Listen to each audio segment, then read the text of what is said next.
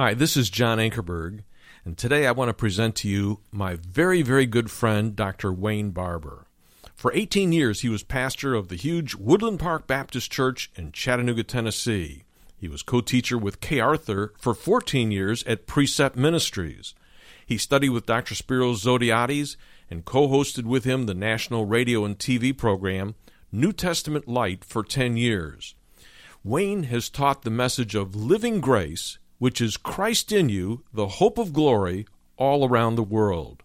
He is president, founder, and principal speaker of Living Grace Ministries.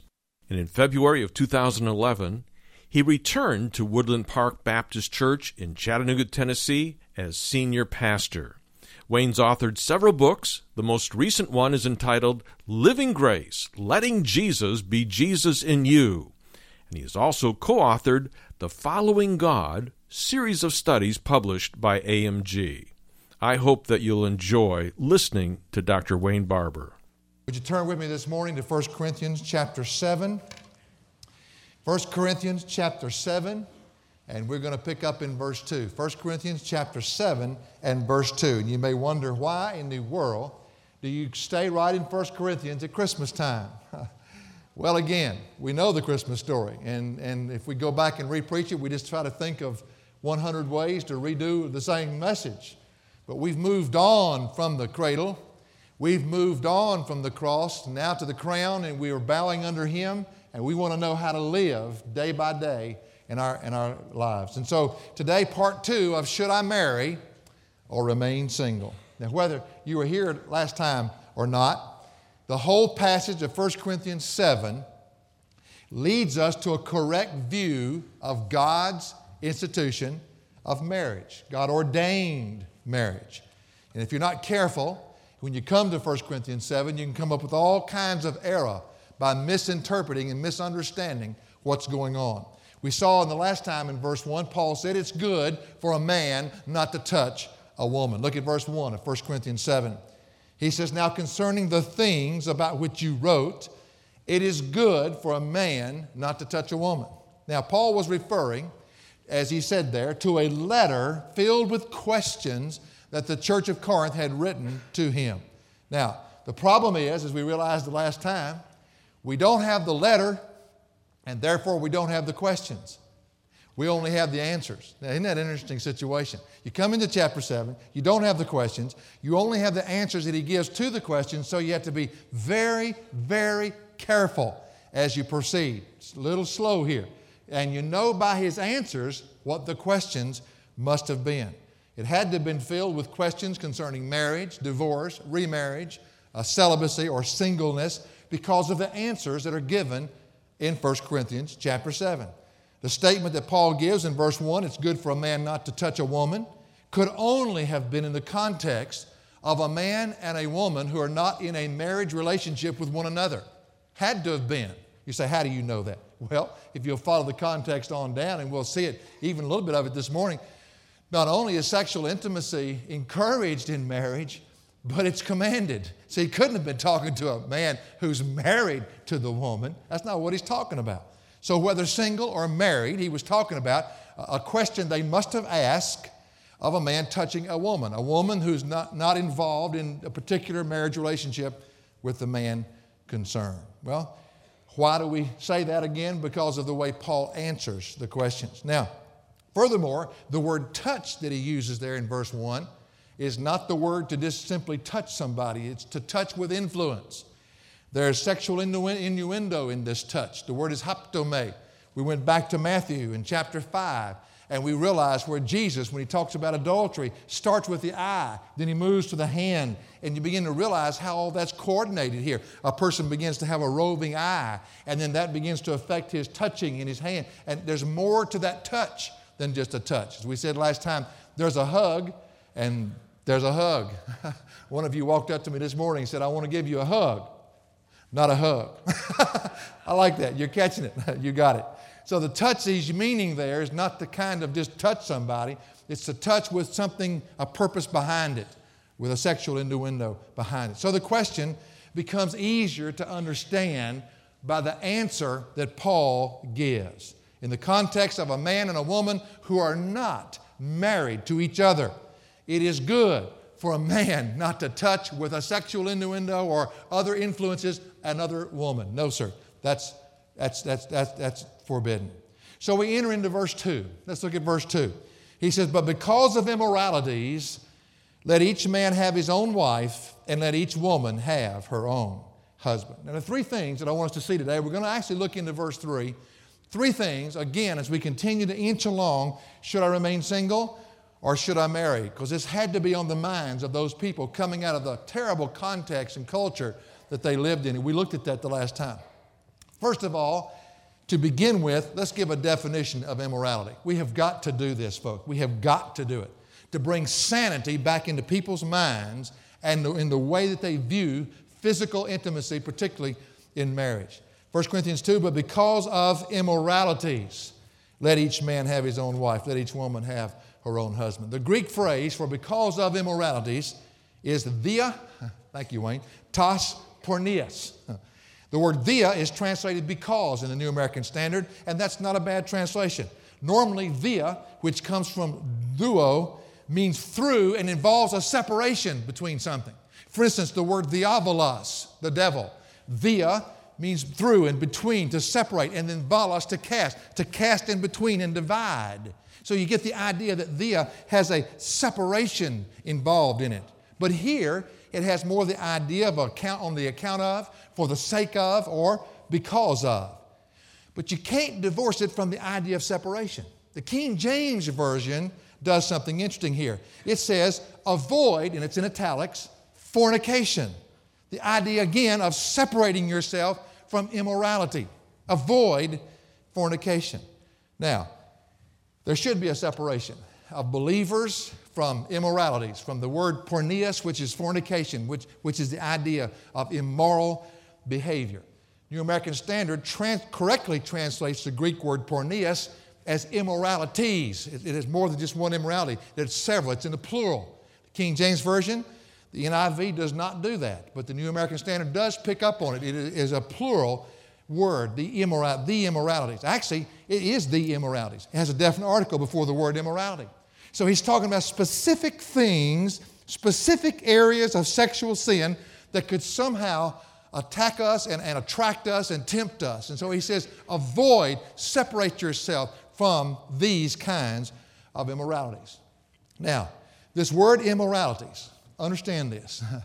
When he says avoid it, separate yourself from it, the word immoralities in no way incorporates the proper sexual intimacy in marriage. That's why we have to make a definition here. We must understand the difference of the sexual intimacy in marriage and fornication, immorality, the word here that we're to separate ourselves from. You see, we have a mixed up view of physical sexual behavior in people's lives in marriage. We have a mixed up view. I'm telling you, from the counseling that we do here at the church and from what I'm told, we've got a tremendously mixed up understanding of all of this. Perhaps there are women who have had a bad marriage, and so therefore they bring their children up to think that even sex is shameful. Perhaps there's been an abusive sexual relationship somewhere in your past, and because of that, anything physical to you brings you to think of sex in a shameful way. Perhaps there are those who combine immorality with the sexual intimacy in marriage and think it's all wrong. But the effect of this kind of thinking is devastating to the marriage relationship. You cannot drag your past into what God says is right and what God says is wrong. It will affect everything of the design God has given for marriage. At some point in our lives, and we've said this in many other contexts, at some point in our lives, we've got to stop living as products of our past and start living as products of the cross. And let the Word of God renew our thinking so that we start thinking the way God says to think, not thinking the way our experience has dictated over the years. When we say that a believer is to separate himself from immoralities, we're not talking about the proper sexual intimacy that God has ordained within the marriage relationship. Now listen, the word immoralities refers to the sinful, premarital sexual relations one has with another person. It refers to the extramarital relationships that married people have with other people outside the marriage bond, adultery. It refers to the sin of homosexuality. It refers to the sin of incest, and on and on and on. But again, in no way does it refer to the proper sexual intimacy within the marriage bonds. And I want to say another thing. So many parents, I don't know why they do it. Perhaps it's to keep their children from being as promiscuous as they were. They incorporate all of this into one category, and they're afraid for their children to understand the difference. And it's an ill effort to combat all of this past, perhaps in their own life. Maybe they don't want their children to grow up the same way. And the child grows up equating anything to do with sex in a bad, evil context. And some young people, when they go into marriage, even dread the sexual intimacy God has ordained in marriage. Why? Because we've never defined it. We've never helped them realize the difference of immorality and the beautiful sexual union God has given to husband and to wife. And many parents never bother to explain the difference. And so the children grow up with a warped understanding of what they are to avoid in their life.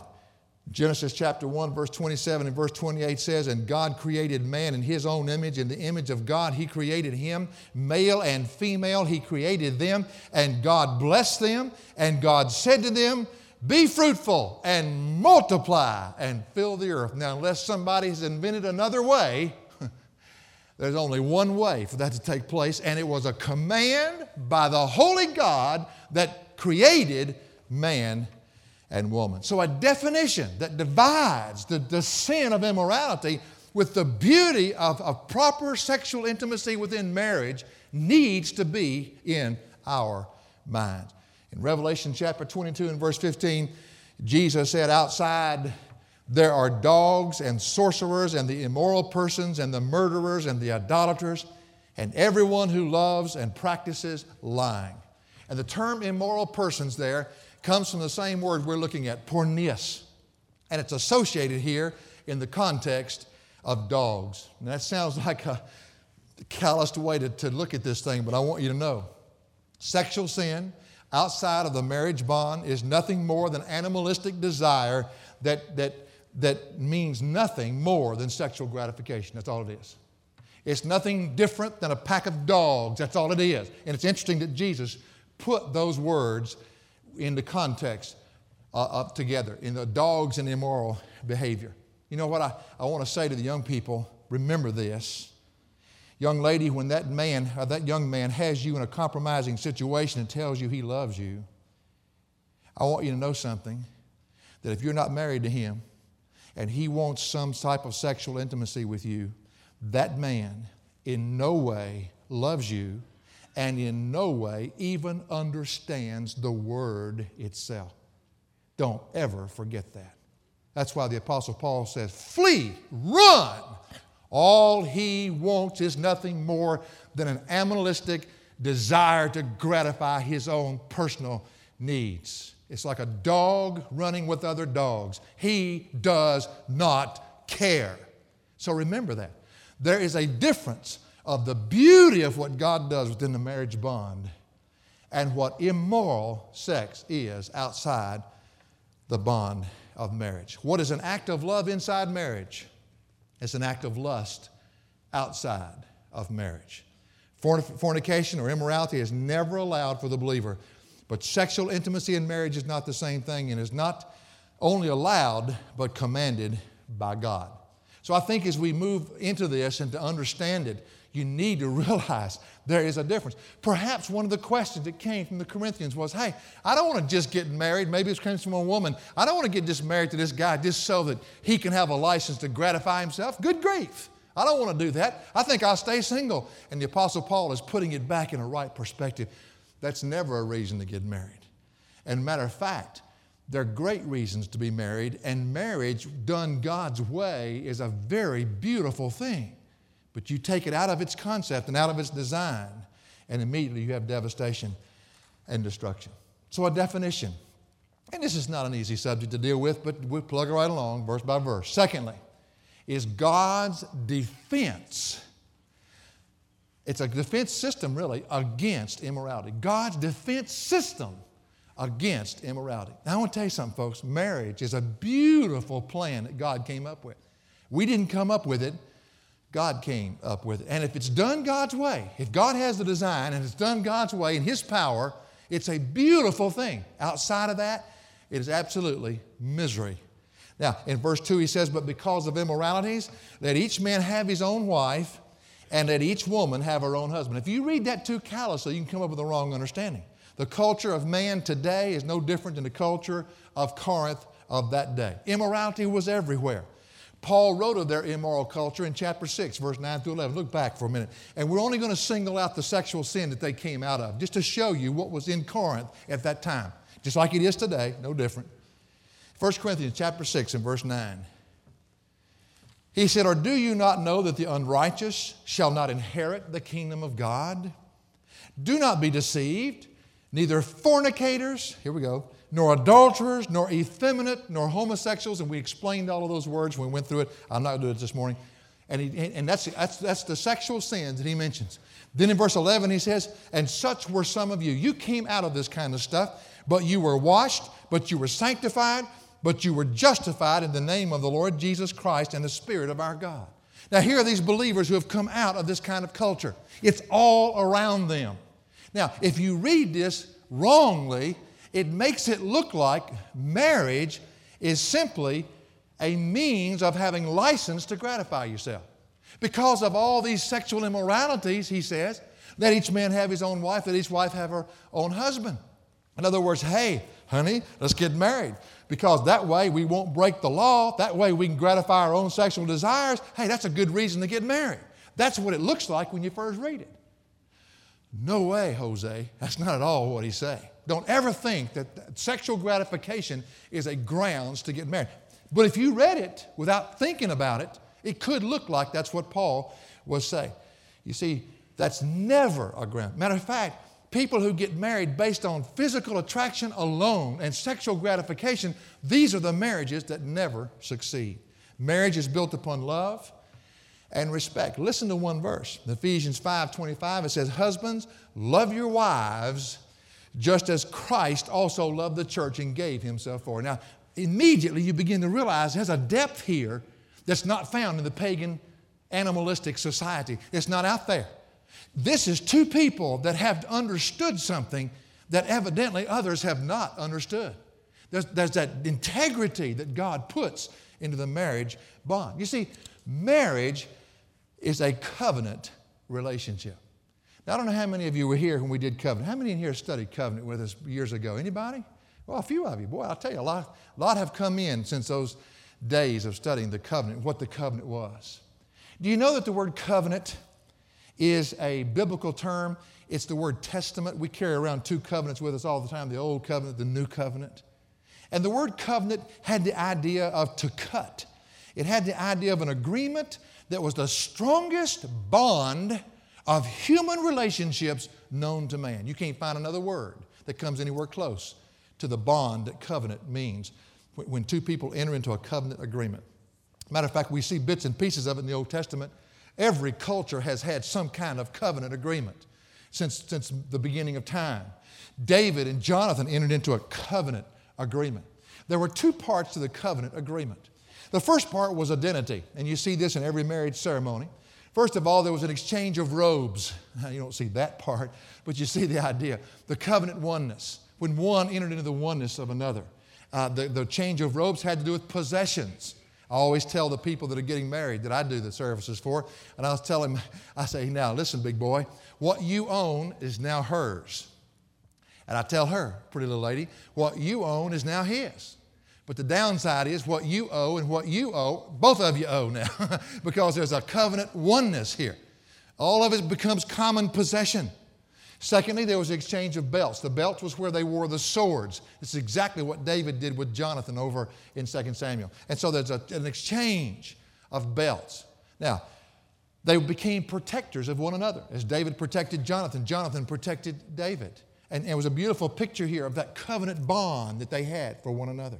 And how a man becomes a provider for his wife, and how he chooses to enter into the sacred covenant agreement that he'll take care of her and provide for her and protect her. And she enters into the same agreement that she will possess him as her very own, and that she will be faithful to him, and that's her way of protecting that relationship. And then there was the exchange of names. It's like the disciples became Christians at Antioch. They took on the name, actually, of Christ. Abram in Genesis 15 became Abraham in Genesis 17. The H, the Yahweh sound. He actually took upon himself the name of God, Abraham. Sarai became Sarah, you see. And so there was a taking of a name. Just like when a woman gets married, she chooses to leave her right to live independently and then now becomes dependent. You see, you're entering into a brand new way of living, and to express that covenant oneness, there's even exchanges of names. But then there was the part of commitment. You had the first part was identity. The second part was commitment. And that was the toughest part. That's the part you see in a marriage ceremony even today, the vows. They would cut each other's wrist. Well, first of all, there was a sacrifice that was very costly. A life had to be shed. And there was a sacrifice of an animal, and the animals were cut like it was in Genesis when God cut covenant with Abraham. He sacrificed the animals and put one half on one side and one half on the other side, became known as the path of blood, of the way of death. And the two people entering into covenant would walk into between those two halves, and they would then cut their wrist. The life is in the blood. And they would grab each other's arms and put the cuts together. I've been trying to get married couples to do this in the ceremonies that I've been doing. But I can't find any red dresses. And they would hold their arms together, and in this position, they would take a rope and they would wrap it in a figure 8 around the arms. And that figure 8 is a picture of infinity for how long this covenant agreement was going to last. And while they were there, the blood of one flowing into the blood of the other, they would say their vows to each other. You don't think they didn't understand the seriousness of this commitment? You think this was some gratification of an animalistic desire? Oh no! There'd been a lot of thought going into this, a lot of love going into this, a lot of seeking going into this. This was a commitment for life, because only death could part that covenant. And once they had said the vows to one another, then they would put a powder in that cut so it would form a scar. So everywhere they would go, anywhere they were, they would be marked by the fact that they were in covenant with somebody. I wonder if when Mephibosheth, Jonathan's son, after Jonathan had died and David had taken the kingdom, and David sent for Mephibosheth because we found out that he still lived. And I wonder if when Mephibosheth came in and David said, you're going to eat at my table, you're going to eat at my table, because they were enemies as far as Mephibosheth was concerned. He didn't realize his daddy, Jonathan, had cut covenant with David, the king. And because of that covenant, it involved the family. And so therefore, I wonder if he was sitting at the table that day. And I wonder if one of the servants must have walked by him and said, you louse, you don't deserve to be here. And David heard it. And David leaned over and said, Mephibosheth, pass the biscuits. And Mephibosheth reached over and grabbed the biscuits. And when he handed them to David, the robe fell off his arm. And there was the cut in his wrist. And for the first time in his life, Mephibosheth knew why he could sit at the king's table. Covenant was everything. Covenant was a bond. Covenant was the strength of a relationship. And then once they had done this, they had a time of offering to give a memorial. There was usually a covenant flock of sheep. I'm sure most couples that I marry are glad that we don't do it this way anymore. Can you see bringing in 700 sheep? Okay, this is your... Or some seedlings to plant a little forest, and as the trees would grow up, we give rings and put on the third left hand finger so that the people can be reminded of a covenant relationship they're in. The ring is round. Fingers also get fat. The ring is round. That everlastingness again. And it's also a precious metal, the pure, righteous love that God has placed within us. I used to think when I first got married that if this ring fell off my hand, something would happen to my marriage. And finally dawned on me there wasn't anything mystical about it. It's just a reminder. It's a reminder that God who lives in me enables me to keep the vows that I make to my wife. It's not my love for her. It's His love in me that He'll manifest for her. And it's a reminder I'm in covenant with God and I'm in covenant with my wife. And then they would have a meal. And of course you see this at weddings. The groom standing there, the wife cramming cake in his mouth, you know, and they eat and they drink together. That's even seen at Mount Sinai when Moses came down. They said, you go up and tell God. We'll do everything he told us to do. We'll enter into that sacred covenant. And they condemned themselves by doing that, by the way. God had them set up because a man has to see himself lost before he can ever be saved. So the law became a tutor to lead them until grace would come. But you see, the picture is all through Scripture. And marriage is much more than some guy saying to some woman, hey, we don't want to sin before God, so let's get married so we can gratify our sexual needs. Are you kidding? What kind of animals is mankind? You see, it's integrity. It's a covenant. There's no way in the world that's what Paul is saying here. But what he is saying is well worth remembering. By the way, the last thing they would do in the covenant is pronounce each other as friend. I love that. Jesus said in John 15, you're no longer slaves. You're my, what? You're my friend. I'll tell you what, the greatest thing about the relationship with my wife is not just the physical gratification, those kinds of things, but the fact that she is my friend. I'll tell you what, there are a lot of marriages where people don't even like each other, much less love one another. They've never thought the thing through. And I'll tell you what, it's just like it's salvation. What you committed to when you bowed before Jesus Christ, you may still be learning. You're not working toward full commitment. You're coming from it. It's the same way with marriage. When you enter into marriage, you may not understand everything you've committed to, but you will be reminded along the way.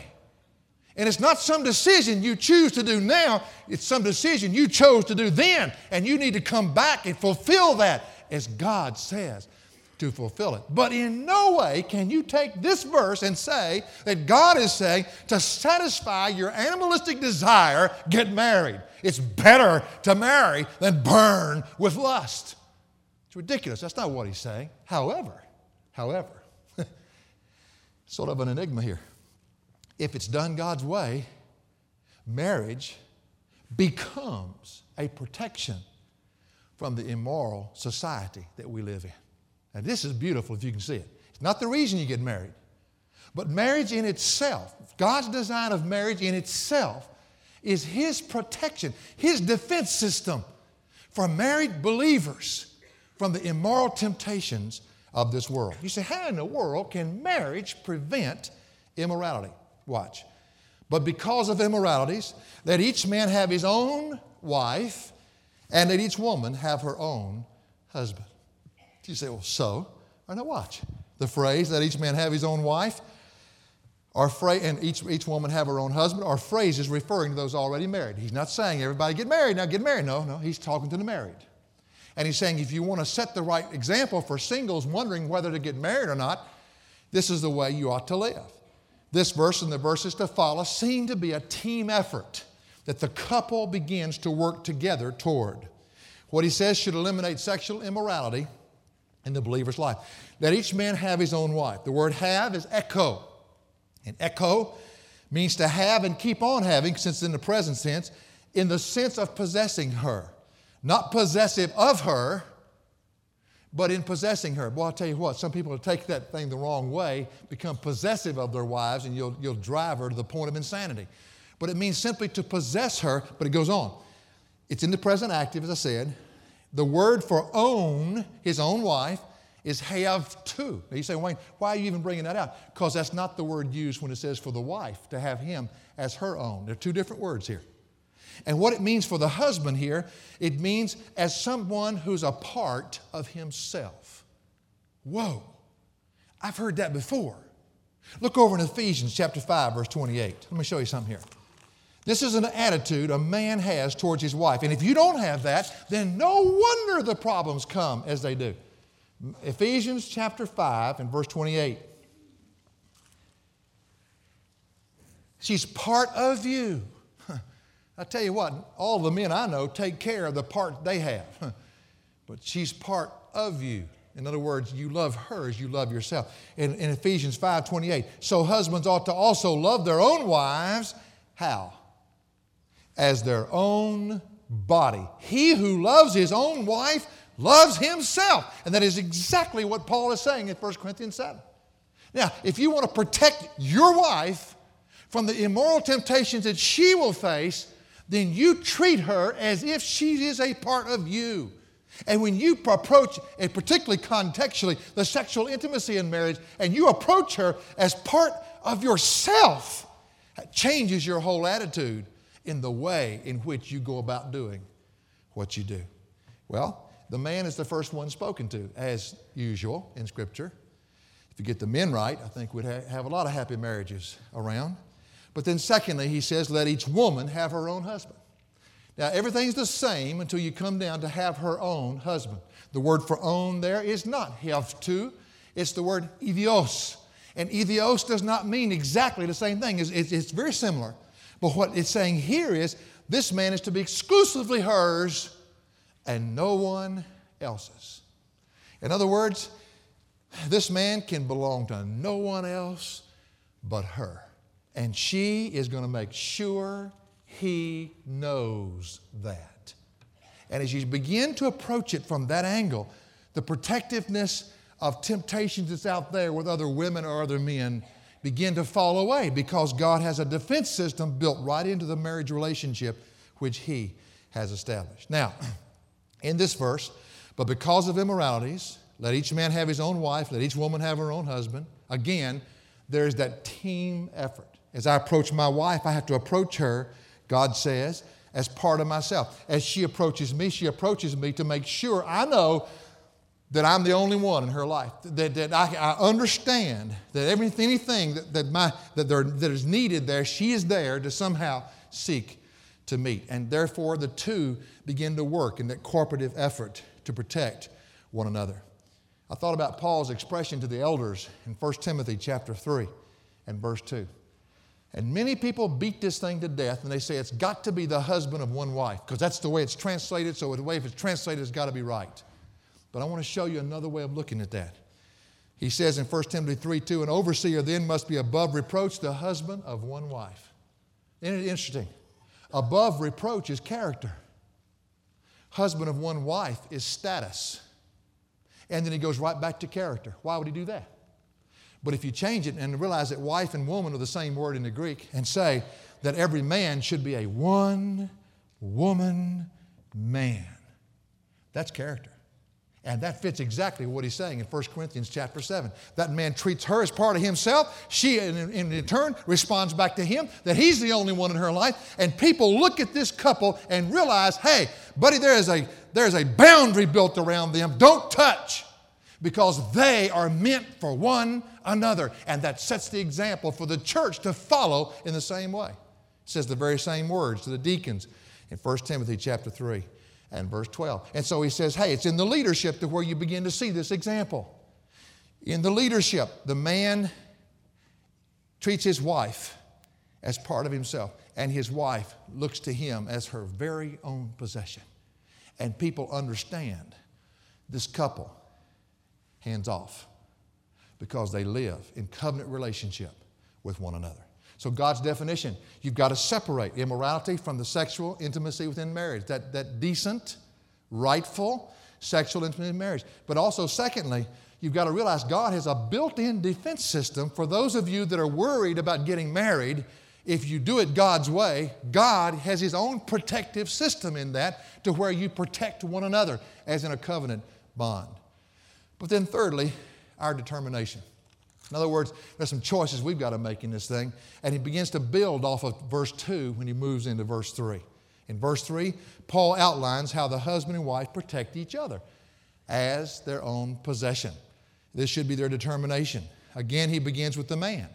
Let the husband fulfill his duty to his wife, and likewise also the wife to her husband. That's New American Standard. Let me hang that verse right here for a second. Most of us have that this morning. But let me show you what the King James says. And I'm going back and forth because the Textus Receptus is how I translate even the New American Standard. The reason is I have more confidence in the Textus Receptus than I do the Nestle text, and that's all right. Whether you do or don't, that's just the way I do it. But I like what the Textus Receptus does that the Nestle's text doesn't do. Let me show you. In 1 Corinthians 7:3, King James Version, look at the difference. Let the husband render unto the wife due benevolence, and likewise also the wife unto her husband. Now he adds a word there that's not in the New American Standard. And I think it's very important. It's the word benevolence. What in the world is he talking about? The words fulfill his duty, New American Standard, and the word render, King James Version, are both the same word, ophile.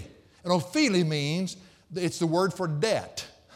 You owe each other a debt. The husband owes his wife a debt. The wife owes her husband a debt. Now, that's very important to understand. A debt is not what you can do for me, it's what I can do for you, what I owe you because of the relationship that we're in. But in the King James Version, as I said, we have the word benevolent thrown in. And that's the word neon. Neon. I'll say it that way. Those spirits will have a heart attack. It only occurs in the Textus Receptus, and it's only found one other place. But I want to tell you, I think in that other place it shows you what he's talking about here, and I think it adds so much to the thing. Listen, if I go into my marriage and say, well, I got to pay her a debt. I mean, I owe her a good grief. That's not the way you do it. It's the attitude that you do something, but the word benevolence picks that up. In Ephesians 6:7, if you want to flip over there for a minute, it shows you how the word is used. And I think if you put that understanding back to the verse, you've got a beautiful picture that Paul is drawing for us of how we protect one another. Ephesians chapter 6 and verse 7. And it's the first three words, New American Standard translation. He says, with goodwill, that's it, benevolent, render service as to the Lord and not to men. It is better translated, the goodwill that is due to the wife. In other words, back in our verse, it'd be, men, you owe a debt, but out of goodwill, you do this for your wife. You see, it's not some mechanical thing that you do. But have you ever been to some of these marriage seminars? Excuse me, I'm not saying they're all wrong. But I tell you what, I come away more confused than I do anything else. To me, I've got 17 rules or principles I'm supposed to do as a husband to my wife, and I can't remember them all. To me, it's like playing golf. When I go out to play golf, keep your head down. Keep your left arm straight. Line the ball up right here. That's right. And all the different things they tell you to do, and I can't remember it. You ought to play golf with Rick. Rick goes into a coma trying to remember all those things. Rick, are you all right? I mean, it's amazing. What happened? Well, it's the same way when you get all these rules in your mind. What he's saying here is, hey, listen, it's the whole attitude that you're going about it. It's going to take care of itself. If you understand you owe her a debt and you love her and you love God, God's going to enable you to do that. And the way it communicates is going to be totally different than if you went to some seminar, took 17 principles, and said, okay, honey, step number 1. It's not going to work. You're going to miss. It is better that a man to show goodwill that is due to his wife. It has heart and feeling behind it. It's if he's saying to a husband and to the wife, recognize you owe each other the attention that he or she deserves. You owe the other person to think well only of them. Give to your spouse that which will eliminate any suspicion that you would rather be with someone else. There's your protective plan right there. How many people go outside the marriage bond and commit immoral relationships with other people somewhere because of a failure inside the home, not doing it God's way? If we just do it God's way, then God says it'll work.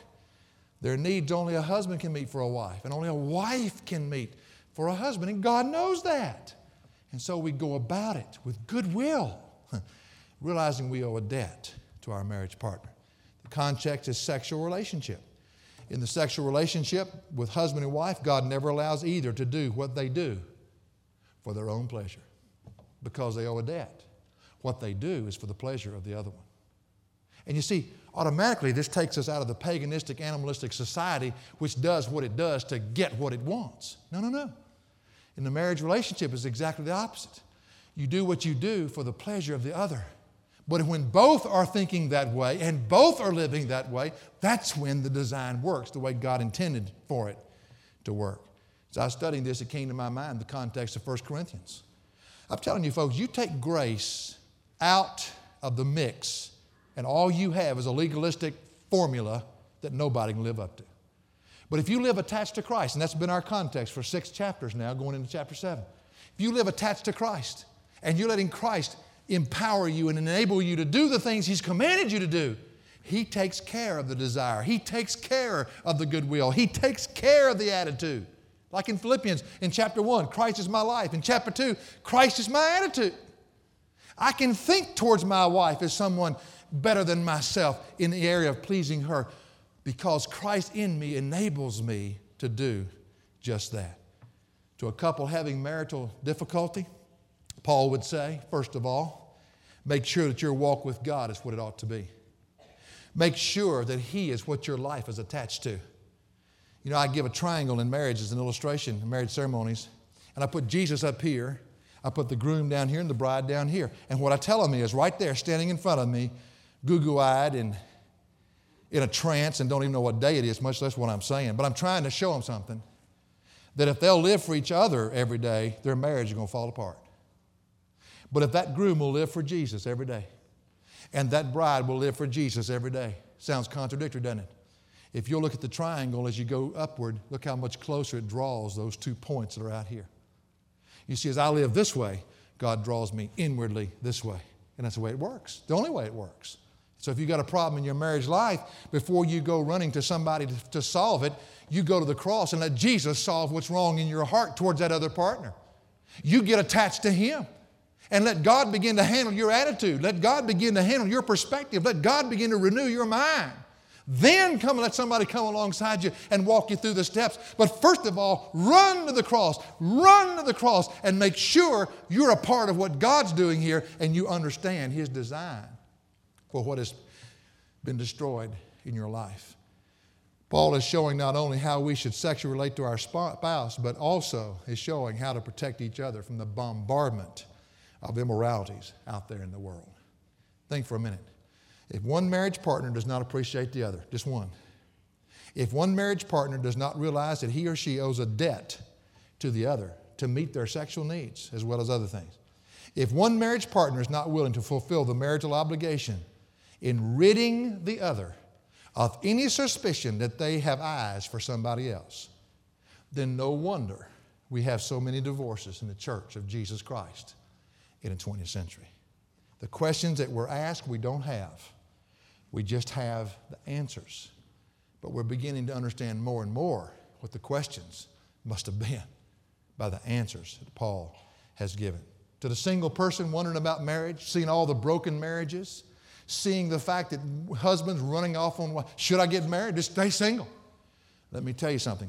If God leads you to the right person and you enter into that as a covenant relationship, I promise you, as you seek by the grace of God enabling you to live the way God's designed it to be, you'll never know greater fulfillment on this earth. That's what God promises you. So don't let the discouragement of what you see around you destroy your understanding of what God says marriage can be if that's what He has for you in your life. Don't let other people's failures stop you from being obedient to what God's leading you to do. Don't let it scare you off. And I want to close with an illustration. I thought about it. My time's up, so I'm closing. We'll come back. Don't worry. We'll pick up again. But you know, let's just say you're riding down the road. Cindy Stewart's a good friend of mine, and I think of our church. She's a state trooper.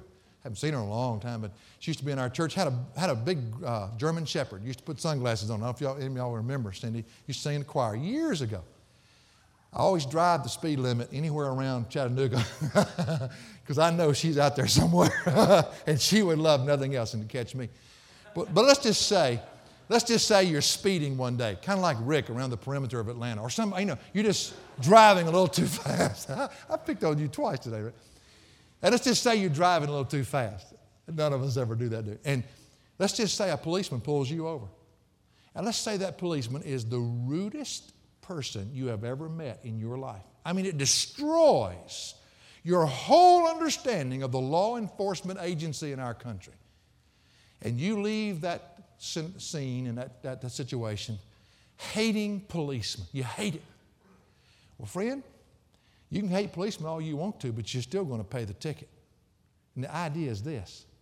Put your eyes on the right person. Get your eyes off of failed marriages and get your eyes off of things that don't work for those who don't do it God's way. And remember, marriage is God's institution. And if done God's way, is the greatest fulfillment you could ever have in your life. So if you're a single here today and you're wondering, should I even pray for a mate? Well, now remember, don't let failed marriages stop you from being a part of what God says can be and He wants it to be if you'll just do it His way. Well, inch by inch, life's a cinch. Yard by yard, life's way too hard. So we're just going to inch our way through chapter 7. It won't all come together at one time, but hopefully it's speaking to your heart. Wayne, talk to me about Christmas. Okay, Christmas. Jesus came and died and was born of a virgin. Everybody believe that? But I want to tell you something. If you stay at Christmas, you've missed the whole message. He also went to the cross. But if you stay at Easter, you've missed the whole message. Because He rose from the dead. And now he's sitting at the right hand of the Father. And His Spirit lives in us. And He's saying to you and me, forget the ABCs. Let's move on. And let's grow in our relationship with Him. Let's learn how to live it and just talk about it. See? For additional resources, log on to jashow.org. That's jashow.org.